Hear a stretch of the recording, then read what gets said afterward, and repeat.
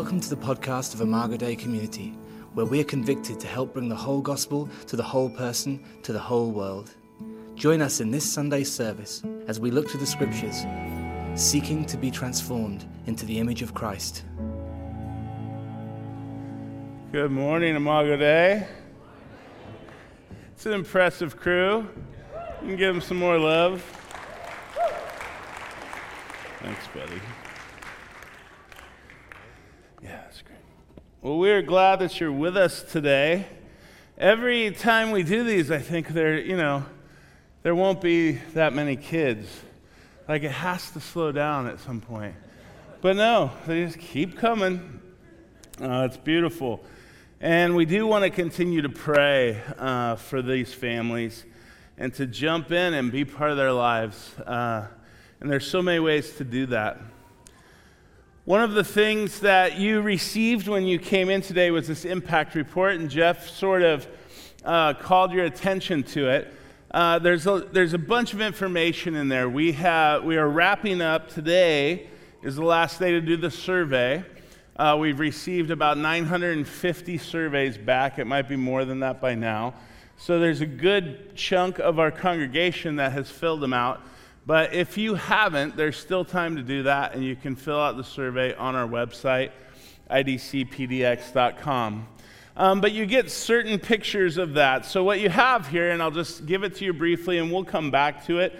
Next week, we'll start a new series going through the book of Acts and really asking the question, what does it mean to be the church, to be followers of Jesus? And Acts gives us this beautiful picture. It's Pentecost Sunday, and so we'll celebrate that by looking at the very first Pentecost. But in there you see our budget, and this is for Central City. And the reality is, it shows you the breakdown of the budget. As we go into June, this is our last month in the fiscal year, and we need $760,000 to make budget this month, which is a big number. We've talked about throughout the year that we've been behind. We've made cuts. We'll be able to lower the budget next year. And we don't believe that we'll have to cut any staff positions. There are some things that we won't be able to do, like the courtyard. We want to remodel outside there for sort of the community, and we'll have to put that off, and some other things but the core of the ministry we don't believe will be impacted. At the same time, we ask that you would first of all just pray that God would provide it. He's provided for so many years, and we've made it this far. We trust that He'll provide again. And then would you prayerfully consider what you can do to help meet budget this year as we enter this last month? On the back of that page is a demographics. It gives us just a brief based on what we had a couple weeks ago, a breakdown. We'll be able to update that, but you can see kind of our age breakdowns, gender as well as marital status and geography. They talk about what jobs are predominantly represented.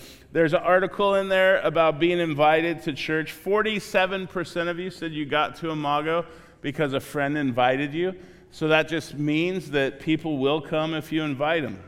Let you know that. 47% of you got here that way. Some attendance numbers. One thing to note, we have 200 kids here every Sunday at Imago Dei Central, and about 60 at Eastside. So, that's a pretty good sized church without any adults whatsoever. Thankfully, we do have 135 adults that serve with our kids, so they just aren't all in the gym waiting for you to come back. But we always need some help there. So I'll let you read the rest of that. There's some great highlights in there, some quotes from the mayor. One of the things that when we started Imago, we asked the question, what would it look like to be a church that if we ever disappeared, the city would miss us? Not the people that show up at the church, but would the city, would the community around us miss us? The truth is,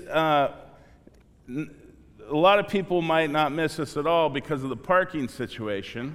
They'll be like, oh, there's more parking. But would they really tangibly feel like there's something missing in Portland?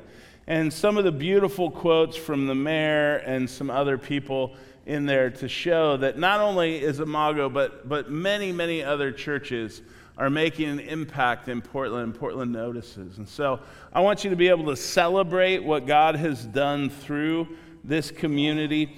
You'll also see that we gave close to over $300,000 away this year to global work, to local work, and to other organizations outside of our community. Now, some people might think, why would you do that when you're not meeting budget? And the truth is, if we hadn't given that money, maybe we'd be closer to meeting budget. But the reality is that Christ called us to live generous lives, not when we have abundance, but all the time. And so we continue to follow his model and his pathway, which means we have to be generous no matter what, and trust that God will give us what we need. And so enjoy that, celebrate that. There's more information for all this stuff on the back, and we'll be giving you more information in a few weeks as the weeks go by through the Acts series, as well as we get all these surveys pulled together. So many of you filled them out, and I appreciate that. All right, turn with me to the book of Ephesians chapter 2. And I want to talk to you about these three images that Christ, that Paul tells us that we are as the church. Okay? And he uses three pictures. He says the church is a city, that's one picture. A house or a home, a household, is a second picture. And a temple is the third picture. Now, I don't know when you walk into here that you feel like you entered a city or that you really feel at home. Some of you do, some of you don't. Many of you have gotten connected beyond Sunday. That's so important. When you hear these stories up here of people going, man, I don't think we could have made it without our home community, without our friends rallying around us. It's because they moved past Sunday and they built these relationships and they're experiencing that sense of home. And yet, there's something bigger that Paul means when he uses the word home. And the third one is temple. That somehow this becomes the place, us, where God dwells. And when we're connected and when we're gathered together, we are this holy temple. So if you look at verse 19, here's how he puts it. He says, consequently, you are no longer foreigners or strangers, but fellow citizens with God's people and members of his household, built on the foundation of the apostles and prophets, with Christ Jesus as the chief cornerstone. In him, the whole building is joined together and rises to become a holy temple in the Lord. And in him, you too are being built together to become the dwelling in which God lives. Paul paints this very vivid picture for them. And it's a picture that says, you all, this group of people that are gathered to worship today, he says, something has happened. And because that has happened, there has been a consequence. And the effect of what has happened is that this group of people, diverse, probably lots of disagreements that we would have on lots of different issues, but that this wild group of people has been brought together, given the same citizenship, become brothers and sisters of the same household. They are actually the physical location of God's Holy Spirit. And when they're all together, there is this holy temple rising where God dwells. And that's happening to you too. And it's all being held together by Jesus. So what he's saying is that this all is just a consequence of something. Something that Jesus has done. And I think it's so important that we remember that. When we think of church, when we think of I go to church, it's hard for us as good Americans to not think about church as an organization.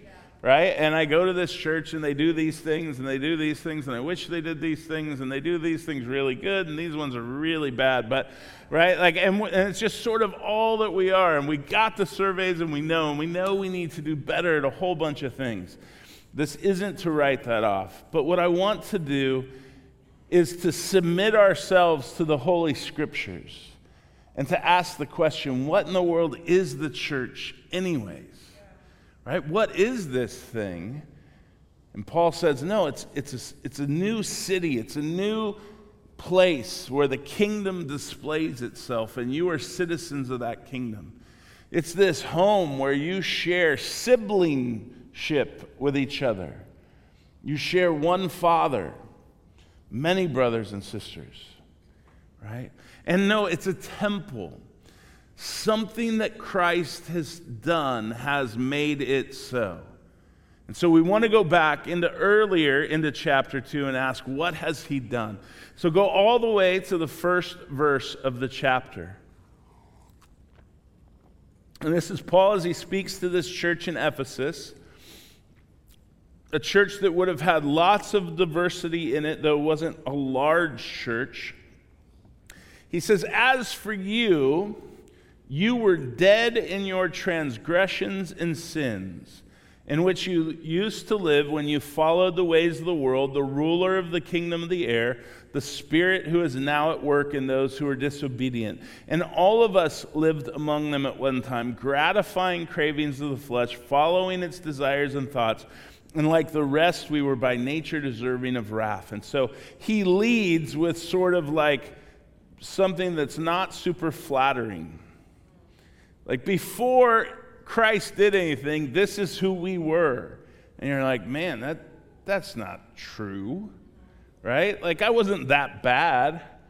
I had a lot going for me, frankly. And what Paul is doing is saying that for many of us, when church is just a thing within the thing, we haven't really captured our essence. He's saying apart from Jesus, we were all stuck and without hope, right? And when he talks about the ways of this world, the ruler of the kingdom of the air, the spirit who is now at work in those who are, he's talking not simply about behaviors, but he's saying that there is a dead ideology, a dead desire, dead thoughts, dead understandings of the world. And for most of us, we have put our hope at one time or another in these dead things because we ourselves have nowhere else to go with our hope. And so when we think, well, I'm really hopeful that this will come to pass, this political idea, this political party, and we push ourselves into it, and we're supposed to be citizens of this culture, but the reality is that the things that divide us oftentimes come from that spirit of the ruler of the air, and not from who Christ is. What Paul wants them to see is that before we had any opinions on anything, we were brought together not because we had the right ideas, not because we had earned it, and not because we had deserved it. What brings us together is because when God looks down at us in this helpless state, verse 4 says, but because of his great love for us, God, who is rich in mercy, made us alive with Christ, even when we were dead in transgressions, even when we weren't paying attention. It's by grace that you've been saved. And not only saved, but God raised us up with Christ and seated us in heavenly realms in Christ Jesus, so that in the coming days he can show off his incomparable riches of his grace. He wants to express his kindness to us in Christ Jesus. So essentially, we're enemies of God. We're separated from God. We can't really even turn to God. We're sort of helpless in this. But God looks down at us and he feels love and compassion. And Christ comes to rescue and to save us. We don't just need a little forgiveness. We need to be transferred into a new kingdom. We need to become citizens of a new world with a new Savior and a new hope. And so it is by grace that you've been saved through faith, and even the faith was a gift of God.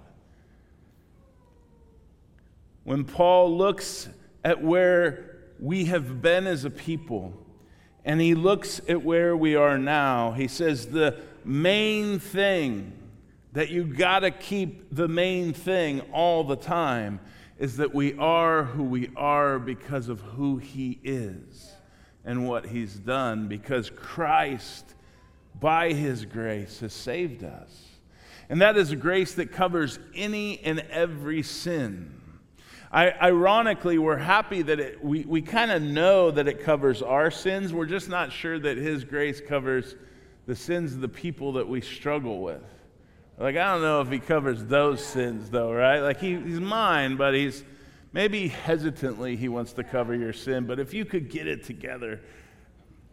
And we tend to get into these ruts and patterns of thinking, but those are dead patterns. Those are dead thoughts. What divides us has been buried, and what unites us has resurrected. And so we come here as the people who need Jesus. That is the only prerequisite. And because of God's handiwork, it says that we were saved by grace, and this is not of ourselves, it's a gift of God, not by works, so that no one can boast. And yet when it comes to going, how should we live this out? One of the things that Paul ran into in every church was that every church was boasting that they had figured it out better than the other church. And there were people within the church that were boasting against other people in the churches that they were doing Christianity better than they were. And most of what Paul's doing is in the New Testament is trying to drag us back over and over to go, are you completely lost? Are you not paying attention? The grace that God saved you with is the grace that he saved them with, is the grace that they saved him with. And that is the grace that holds us together. Which means not only can we receive this salvation by faith through grace, but we can extend that grace to one another. I mean, the banner over the church is supposed to be grace, right? And that grace is supposed to be extended to one another, not by our own effort, but because we are enamored with what Jesus is doing. And when we see what he's doing, we want to do it too. We want to follow who Jesus is and who he has made us to be, which means we extend this grace and this love to each other. We repent of our sins to one another. We forgive one another. And we worship together as brothers and sisters in Christ. So God did this amazing thing and brought this incredible salvation. And many of you in this room have experienced that salvation. If you have a Jesus that's different than this, then you don't have the Jesus of the Gospels. But the Jesus of the Gospels recognizes our helplessness, but in his mercy, his kindness, his grace, he came after us and he rescued us. And then he took all these people that he rescued, you and I and the Ephesians and the Jews and the Gentiles. And he says to them in verse 12, he says, I want you to remember, don't forget the time where you were far away. Don't forget the time where you were separated from Christ. You remember that time. And some of you, it's a struggle because you were raised in church. You're like, I don't know, I think I've been in there the whole time. But without Christ, where would you be? And if you think you'd be fine, then you don't know the Jesus that is given to us in the Bible. Therefore, remember what it was to be separated from Christ, excluded from his citizenship with Israel, foreigners to the covenants and the promise, without hope, without God in the world. He says, don't forget where you were, but now. And anytime you hear Paul say, but now, you know something good's coming.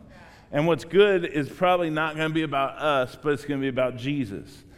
But now in Christ Jesus, you who were once far away have been brought near by the blood of Christ. See, that rescue, that salvation, that citizenship, and that household, everything that's been given to us came not just by him wiping it away, but by him sacrificing himself, so that both your forgiveness and your vengeance can be taken to the cross. Both your transgressions and the victimization that you've suffered can be taken to the cross. This world is so broken and twisted, but he took it all into himself on the cross and reconciled it. And so when he looks out at us now, Paul tells us in 14, Jesus, this Jesus that I've just been describing, he himself is our peace. He made the two groups one. He has destroyed the barrier, the dividing wall of hostility by setting aside in his flesh the law with its commandments and regulations. He's saying that all the walls in the temple that the Jewish temple in the Old Testament had walls that separated all the groups. The Gentiles were behind this wall. The women were behind this wall. The lepers were behind that wall. The men were at this wall. Then there were the priests. And Paul comes and says, all those walls have been destroyed. Everybody can go into the Holy of Holies. We all have access to one Father by one Spirit through one Lord Jesus Christ. And so when you look at your neighbor and you think, when will I ever have peace with this brother or sister? You won't, as long as you think you can create that peace. But Jesus is your peace. And if Jesus is your peace, you can sit together, you can negotiate, you can forgive, you can pray, you can get to reconciliation. But the peace that the world gives is never going to end in true peace. Paul says that this bringing together of all these people in Jesus, in verse 15, 16, he says, his purpose was to create in himself one new humanity. And out of the two, he would make peace in one body and to turn all these groups back to God. It's this beautiful picture of the world that's like chaotic, and we're all fighting each other. We're all finding something to separate from each other over. And Jesus comes and he absorbs all of that hostility and all of that sin, that transgression, that death. And he takes it into his body and he literally is sacrificed for it. And then he collects everybody back to himself by his Spirit. He says, yes, I'm going to take on the sin and the brokenness of the world, but I'm also going to bury it, and I'm going to overcome it through resurrection, and I'm going to send you my resurrection Spirit so that you all now belong to me. I'm going to gather you together to be one new humanity in his body. And so he says to us, for those who were far away or those who were near, for through Jesus we all have access to the Father by one Spirit. So this is true for all of us. This is true of you. If you're here today and you have put your faith in Jesus Christ, you have been reconciled back to God, and we all have been made to have one Father and one Spirit and one Lord. We've been turned back to God, and Jesus is our peace. Is that the Jesus that you know? Is that the Jesus that you believe in? Is that the Jesus that you would say, He is my rescuer, He is my forgiver, He is my leader, and He is my hope? Because if you have that Jesus, and that is the Jesus that Scripture gives us, then you have everything you need to be what He says next in 19 through 22, to be citizens of this kingdom, to be the household of God, to be the temple of God.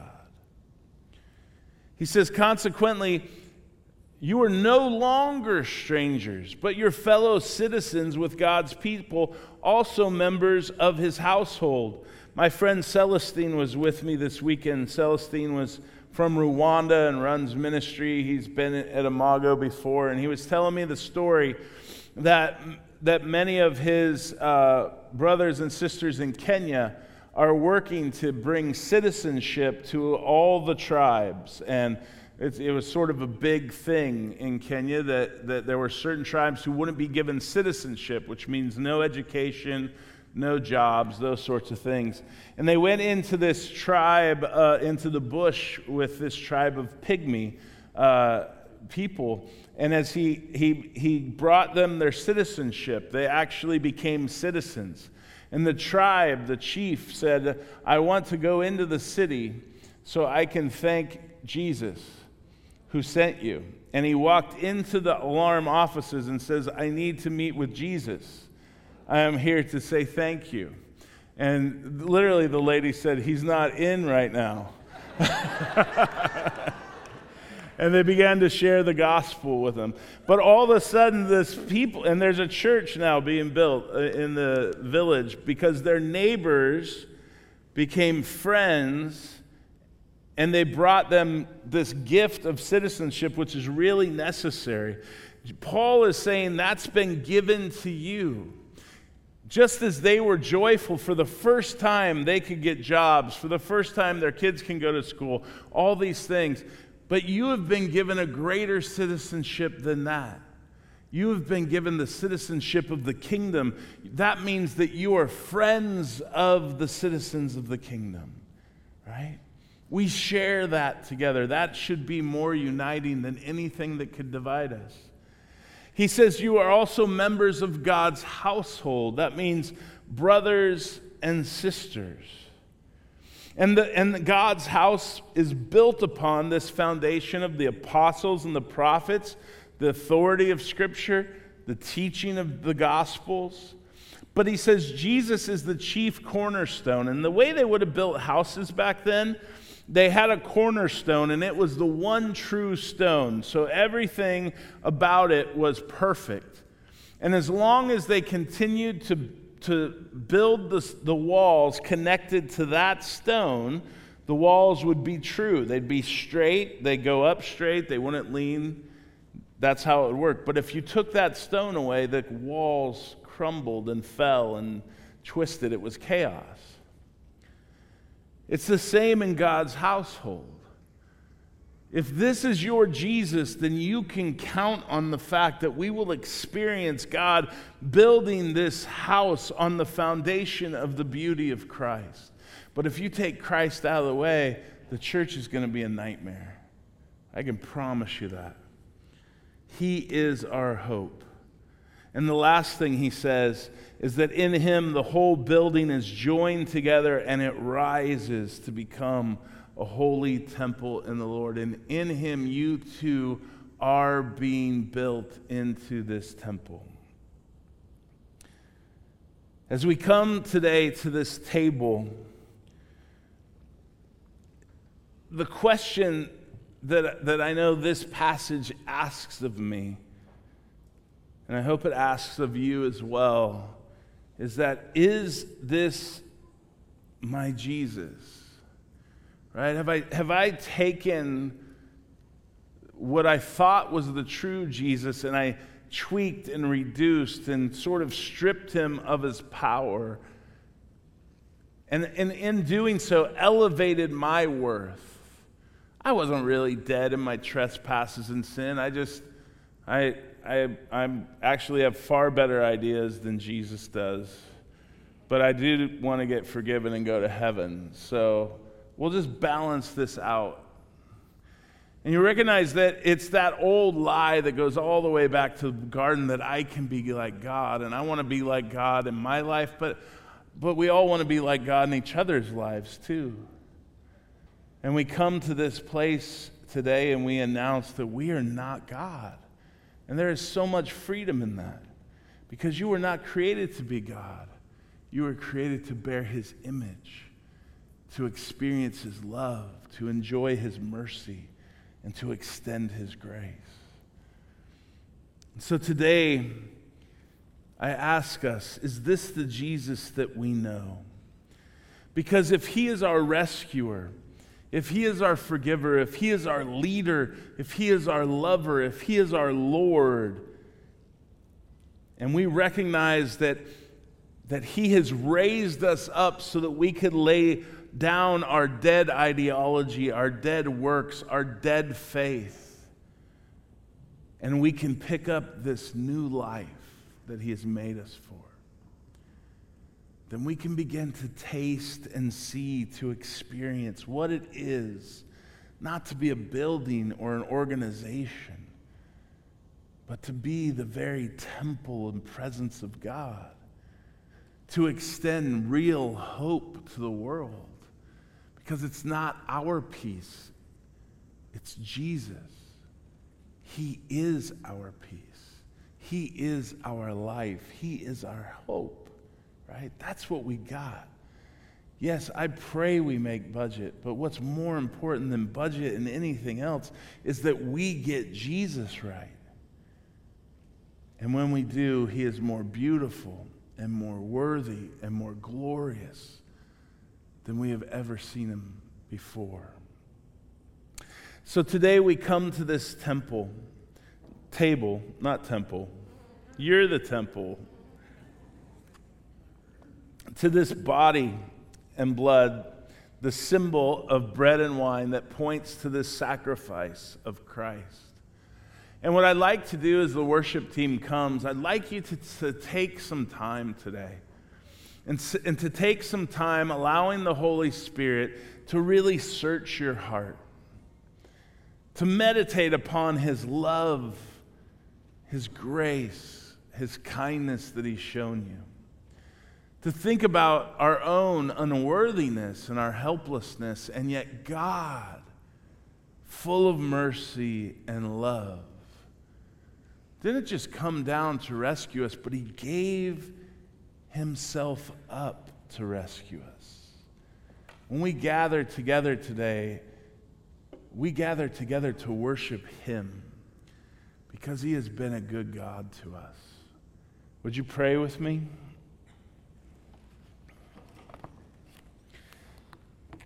In the moments that we have together, I just encourage you to quiet your heart as the band plays a little bit. As you think about the bread and the wine, and think about your own soul and your heart and your mind, would you ask the Holy Spirit to come and to search you, and to pray this prayer with me of inviting the Holy Spirit to come? Holy Spirit, would you come today and search our hearts? Would you reveal in us, God, where we have forgotten all that Christ is? Would you show and shine a light, God, on where we have tried to earn or become our own saviors? Would you empower us to repent from death, from dead ideas and dead thoughts and dead works and desires? would we experience this beautiful consequence of your salvation? That we are your citizens, that we are your sons and daughters, that we are your temple. So come, Holy Spirit, and fill your temple today. As you spend some time in contemplation, there will be people at the prayer doors. The table will be open in a few minutes. Allie will lead us. But just take this time to let the Holy Spirit search you and to move you in the worship of Jesus. Amen. We pray that God will use this message to strengthen your faith and draw you into a deeper relationship with himself. If you're interested in hearing other sermons or want more information about the church, please visit our website at www.imagodaycommunity.com. Thanks a lot for listening.